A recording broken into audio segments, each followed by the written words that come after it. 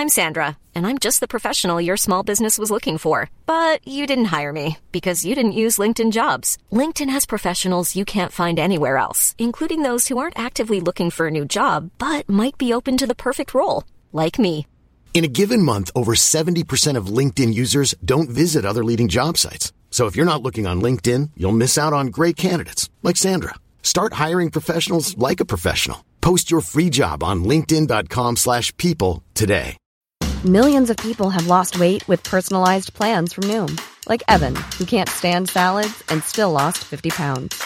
Salads generally for most people are the easy button, right? For me, that wasn't an option. I never really was a salad guy. That's just not who I am. But Noom worked for me. Get your personalized plan today at Noom.com. Real Noom user compensated to provide their story. In 4 weeks, the typical Noom user can expect to lose 1 to 2 pounds per week. Individual results may vary. LMFM Sunday Sport. Your sport, your station. Now you're very welcome back to LMFM Sunday Sport. David Sheehan with you until 5 o'clock. Now, while all eyes were on the final round of matches in the Six Nations yesterday, my next guest was putting in a shift in the front row for Hartpury University RFC against Cornish Pirates in the English Championship. Conor Maguire is a native of Bettystown and is currently on loan at Hartpury from Gloucester, and he joins me on the line now. Conor, we were just chatting off air there. You're a bit sore today after that game, and a 5-hour each way trip probably didn't help you. Yeah, no, I definitely was slow getting out of bed today. I'm absolutely shattered, to be honest. Pirates, it was the first time I ever played Pirates, especially down there. I played them once at home, but first time playing them in Pirates, and I always know from other lads it's not an easy place to go, right at the bottom of England. But no, 5-hour bus trip, 70 minutes under my belt against them, and 5 hours back. So I'm pretty sore today now. And for people that aren't maybe aware of your story, maybe just give us a kind of a quick whistle-stop tour of your career so far. You're still only 24, so plenty of years left, but maybe fill people in a bit on where you've been and where you started and where you are now. Yeah, so I would have started under 8s in Boyne Rugby Club in Drogheda. Two of my good mates, Liam and Rory Strachan, I loved bulldog in school and, jumping on people. So they were like, you should actually give rugby a crack. So I said, fair enough. And then I loved it from there. And then I would have went under 15s, done all like North East Leinster all the way up. Won the Shane Horgan Cup and captained them with the North East Leinster team. And then I did Leinster under 18s. I was a back row all the way up from 15 to under 18s. And then they converted me to a hooker. So Leinster 18s, I played hooker. And then I got on the Irish 18s team that year as well. I played hooker. And then same with Leinster 19s, Ireland 19s. And then Leinster 20s. When I left school, I went straight into the sub-academy. I did 2 years up in Donnybrook with Dave Fagan and all like the Leinster lads that leave school and going to university. So you basically just train like the academy. And so I did 2 years of that playing hooker. And then my under 20s year, I played with Leinster, but I was in the Six Nations camps before that started. Before the Six Nations started, I tore my AC joint in my shoulder, so I missed the whole Six Nations campaign. And then I was just back in time for World Cup, but Ronan Kelleher, you see now playing for Ireland, and another friend, Tyke McElroy, who's playing over with London Irish now, them two hookers. They took their chance, did very well, and I unfortunately couldn't get into the World Cup squad, and I came back. And then just due to probably missing opportunity, Leinster just decided they wanted to take in one hooker to the academy that year, and they took Ronan Kelleher, and then I went back to my club, Wesley. And I think when I was back playing with Wesley, I probably, because I came to hooker quite late compared to other people when I was 18, it took me a while to kind of catch up with my throwing and stuff. Yeah. So I was playing well and stuff, but maybe the throwing could have been a bit more consistent. And it was actually a coach, Keane O'Connor, when I was at Old Wesley, my AIL club, said to me, why don't you give prop a go? Because I kind of thought about it, and I was like, you know what, I'll think about it. And then that year I actually ended up tearing my ACL. I was out for 14 months. So I said, you know what, I'm going to give prop a go and see, maybe will that open up a door for me. So it's not about throwing, it's just about playing rugby and scrumming. So I did. I put on, 20 kilos in 9 months. I got up to about 122, 123. I was pretty heavy. Wow. And went to Australia for a bit of club rugby for 3 months, and then I got called I got a call from Connacht to go in for the Celtic Cup. So I played in the Celtic Cup with Connacht at Loosehead, and then I trained with Connacht for a few months, and I was going to sign there, but the problem is they'd 4 senior Looseheads, and unfortunately Nucifora said there could only be 4 signed there, so they had to release me. And then I went back to play at my club, Old Wesley. I then got called in to be injury cover for Leinster in some of the Pro 14 games. Now I was only travel reserve, I never got on, but I did about 8 weeks with Leinster. It was a great experience for me to get in amongst some of the best players in the country there. And my time at Connacht was unbelievable as well. Andy Friend was very good to me there. And then while I was in Leinster, I got called into the Irish club squad, and I started both internationals against Scotland clubs. I did well in them, and yeah, just Dragons came calling and they needed a Loosehead. So I was actually playing Navan, believe it or not, with Wesley. Right. And it was a real stormy, wet Saturday. And I remember finishing that game, and we all got absolutely drenched. It was a very tough game. And literally 2 days later, I got a call from Dragons to come over. And the following Saturday, I was on the bench against Treviso in the Pro 14. So it was a big difference from playing an AIL game against one of Boyne's rivals, Navan, in AIL, to a week later playing Pro 14. And yeah, then I played with Dragons in that game, and then COVID broke out the week after. So I was at home for a few months, didn't know if I was going to get brought back in or not. And thank God Dragons actually brought me back over. I signed a 6-month contract with them, and I think I got about 8 Pro 14 caps with them. Then I ended up getting a Champions Cup cap against Bordeaux Begla off the bench for 20 minutes with them as well, which was an unbelievable experience. And what was that like, actually, just in terms, because that probably would have been the highest level you would have played at. Was that at that point in time anyway? It was unbelievable. Like I came on and I just see Big Ben Tamiafuna, the 150 kg Tongan tie head, after coming on. So I was like, right, I'm going to have to lock horns with this fella. And to be fair, I have someone like Richard Hibbard scrumming beside me, who, you know, I just take his advice, and he was a great leader in the scrum for us younger lads. And to be fair, it was happy days once you like, when you're playing at that level for a while, you quickly get up to speed, and a lot of the lads around you, to be honest, help you out big time. But no, it was unbelievable getting to lock horns with the likes of, you know, Ben Tamiafuna, who's one of the best tie heads now in the world, and a load of French internationals playing for Bordeaux. It was unbelievable. And then getting to play against Leinster in the RDS with Dragons, you know, and getting to scrum the likes of Andrew Porter and these lads that are obviously doing so well for Ireland. It was bittersweet. It was a brilliant experience for me as well. So so I did that, and then Dragons kind of offered me another short term, but then I got offered the rest of the year to go to Gloucester. And, you know, I know Premiership Rugby is such a big pool, and it probably is the best league in the world. And I knew for a front row it's a great league to learn in. So signed with Gloucester, ended up playing a couple of A games, and got my Premiership debut with them last year against Newcastle Falcons. And then for the new year, just out on loan for the whole season with Hartpury, playing week in, week out in the Championship. And to be honest, it's been an unbelievable year of experience. I think I've played 17 or 18 Championship games now, and it's a lot of learning against big packs like Ealing and as you said, Pirates, these teams. You know, it's great for a young prop to kind of develop. And then just been recently called back into Gloucester now for a few weeks to play in the Prem Cup as well with them. So hopefully I might get a bit of a run out against Bristol next Wednesday. Right, okay. So I mean, you're only 24, but you have an awful lot of you've been to an awful lot of different places and a lot of experiences under your belt. Maybe one of the things that, and I certainly struggle with it, but I'm no rugby expert, but I know a lot of the experts even struggle to pick it out. Look at the likes of the England-Ireland game last weekend, for example, where a lot of the experts were saying Ireland weren't doing anything wrong and that England were illegal in the scrum, but the Irish scrum obviously got torn asunder, and the referee gave, I think it was 6 scrum penalties against them.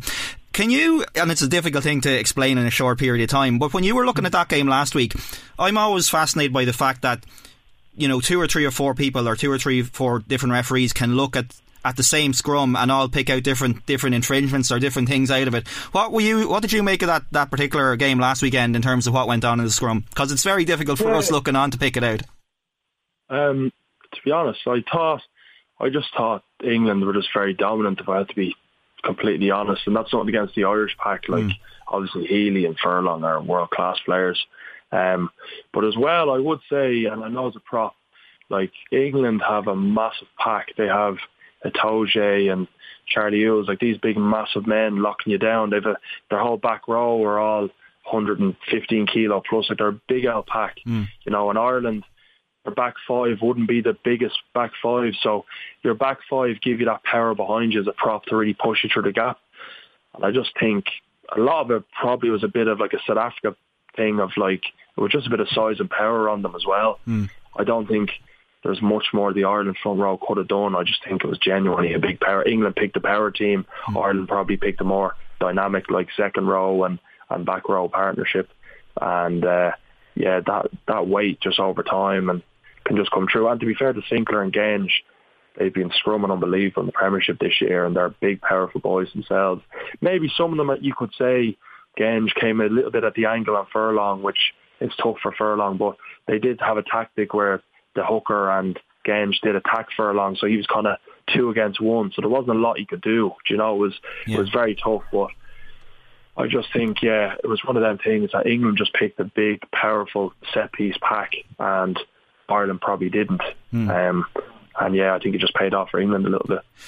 Talk to me a little bit about, you mentioned you were late to coming into it as a hooker, but then you had to switch to becoming a prop. So you were even later becoming a prop. So the front row is such a specialist area, and as you mentioned there, when you're a hooker, you have to take the throws. It always fascinates me that the hooker seems to be the only one that can take the throws in rugby, although I do remember years ago I remember being told that the scrum halves used to be the ones that take the throws at lineouts, but obviously that's a lot different now. But you had to transition from being a hooker to becoming a prop, which is like a whole different set of skills as well. How was that, and what do you have to adjust when you're moving across one position like that?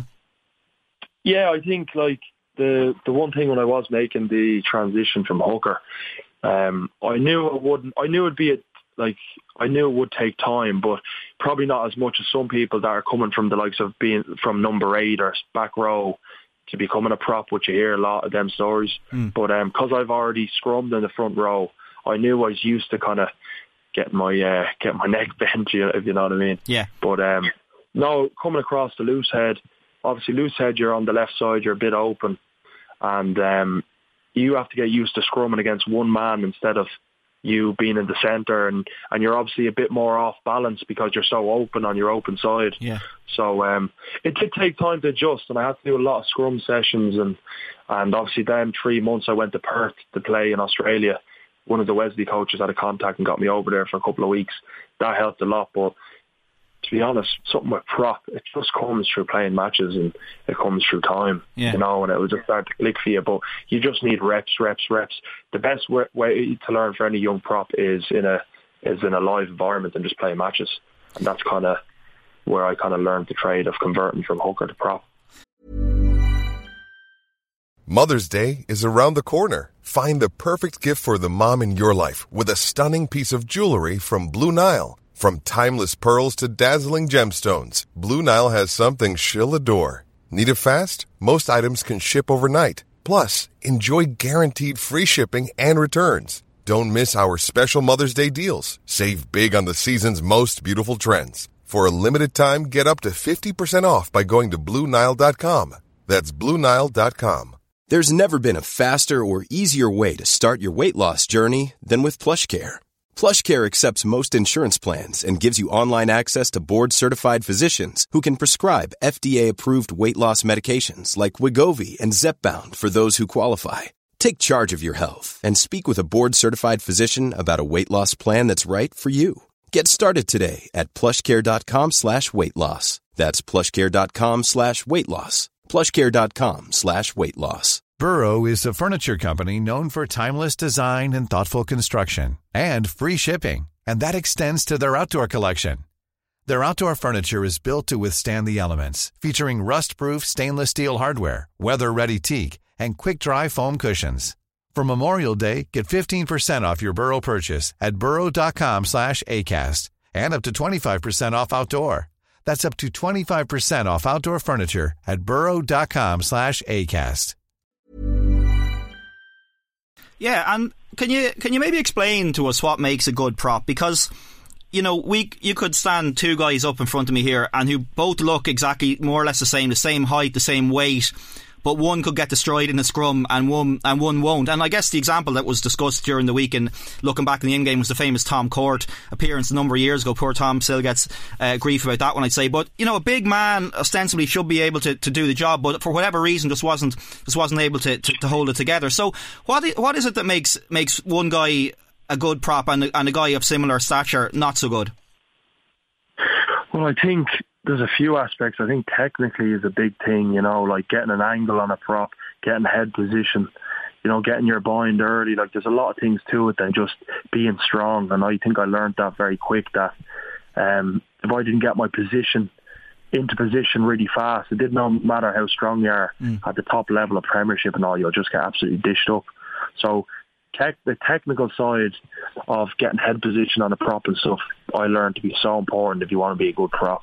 And speed across the line. The big thing you hear at the top level is, and you'll see it when they have their, on the set, when they make their hit and they all hit first. The big thing is getting that explosive hit, because if you don't get a good hit and the team do, you're already going backwards and, you're in a very compromised position. So the big thing is that shot over the line on the hit as a prop and just getting head position. And just learn to be technically good. But it definitely isn't all about being just a big, strong fella. It can help, but you have to learn the technical aspects. And I think, that's why Furlong and these things are so good, because they can adapt to situations.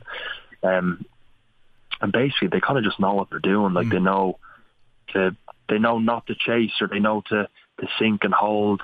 They know when to do things at the right times. Right. Or if they feel it's on to win a pen and go for it, they know the right moments to go for it. Right. So as a prop, it's not just for yourself, but I think it's for you, your other prop and your hooker. You work as a tree and you are just giving each other comms. That really makes a good front row, to be honest. Yeah, because all the things you say there make sense. But of course, the guy across from you was trying to do the exact same thing as you are, I suppose, and trying to get that early bind or whatever it is. So it's a real kind of battle of wills as well in psychology. 100%. It's a massive battle, but I think there's definitely little tricks you can learn along the way. And but for me, it just came through playing game after game after game, especially this year in the Champ, how much I've come on, especially in scrummaging and stuff, And that's where you really have to learn your trade against these lads that are probably playing Champ rugby for years, and they know all the tricks, because it is a league, the Champ, that's just such a set-piece league of scrum and maul with big packs. So just getting reps in and practicing and seeing really seeing as well, David, what works for you.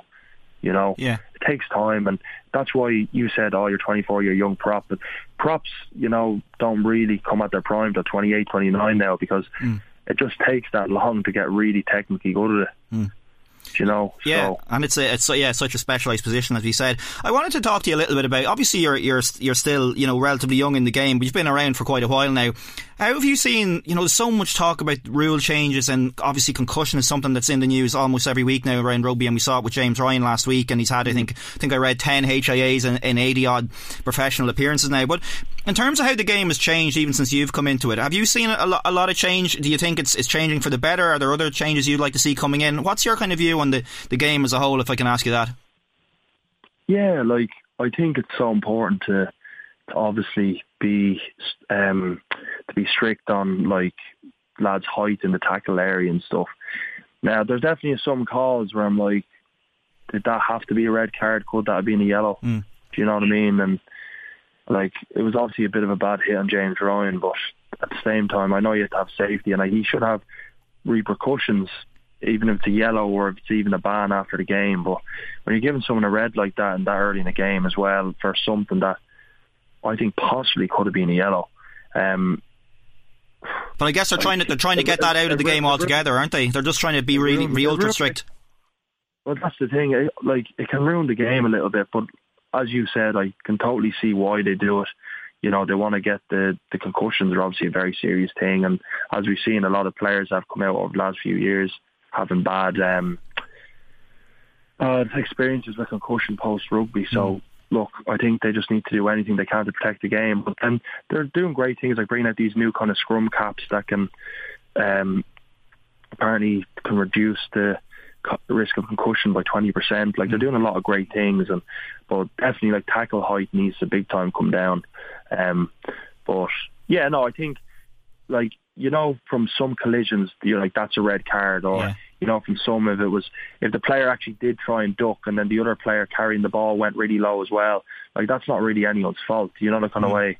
So I think they could, with the video people and all the people around, they could probably ref it a bit better, you know. Yeah. But I do understand you have to be strict, and these things are serious, you know. Yeah, and I suppose that the England one last week, I guess the thing that sort of did for him was the fact that he didn't bend at all, and he just was upright as well when he hit Ryan. But as you said, it's there are ones that you see that you think are maybe a little bit borderline. So it's each one is in its own kind of nearly category, and the referees and the TMOs have a tough job to kind of separate those out and decide what's deliberate. It's subjective, isn't it? You hear some people saying, "Oh, that's a red," or some people saying, "Ah, that wasn't too bad." So maybe like you just need to have that line where if it's hit above anywhere above like the shoulder or whatever, it's a red, and that's probably why they're doing that, because it's so probably hard to make a call on these things.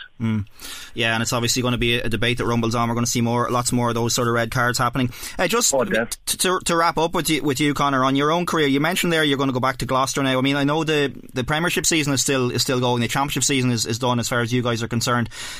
So what's coming next for you now in terms of the next few months and the next year or two? Do you know, or what are your ambitions?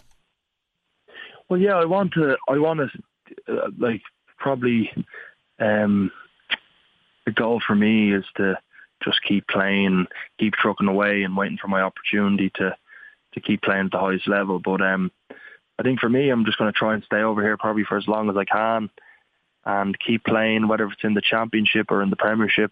I think I wouldn't have EQP status till I'm 28, but even at 28 and you're fully EQP qualified, because it does help you. And just for for people that don't know what EQP is.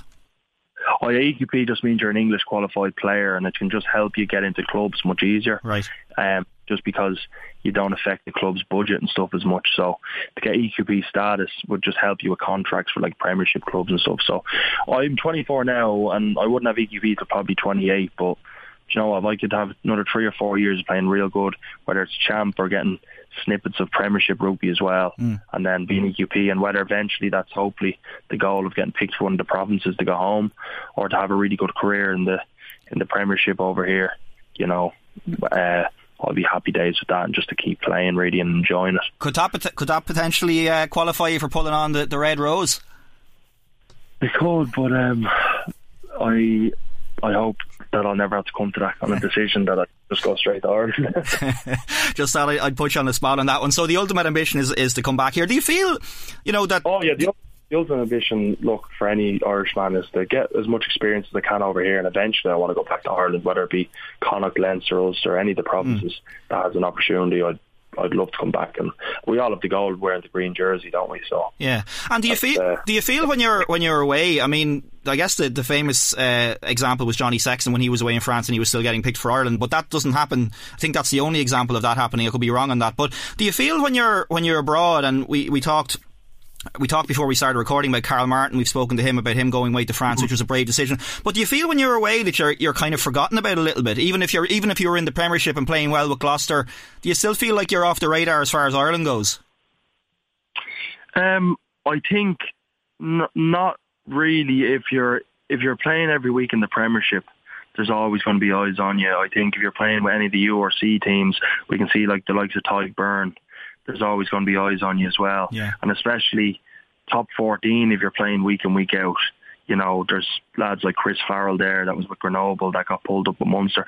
No, I definitely do think there's always eyes on you, and you'd be surprised, David, how many coaches know other coaches, and especially how many Irish coaches know English coaches. So people do talk, and people definitely do try and stay in contact with you and ask you what you're doing, and as well, it's kind of yourself and your agent keeping clubs and coaches aware of what you're doing, where you are, and your footage and stuff. So I think it's like, in terms of being in the radar, it's kind of like you need to push it as much as the other coaches as well, if you get what I mean. Yeah, sure. So it's kind of both sides, but no, I definitely do think, especially playing in England and playing in France, there's definitely always eyes still on you, 100%.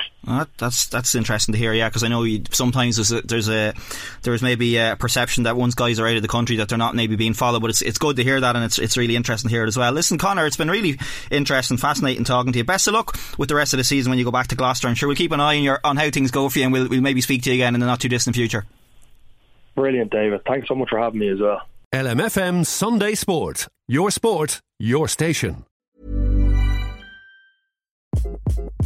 Hi, this is Craig Robinson from Ways to Win, and support for this podcast comes from Invesco QQQ, the official ETF of the NCAA. Invesco QQQ is proud to sponsor this episode, and even prouder to provide access to innovation for the last 25 years. Basketball has had innovations over the years, too. We're seeing the game played in new ways every day. Learn more at Invesco.com/QQQ. Let's rethink possibility. Invesco Distributors, Inc.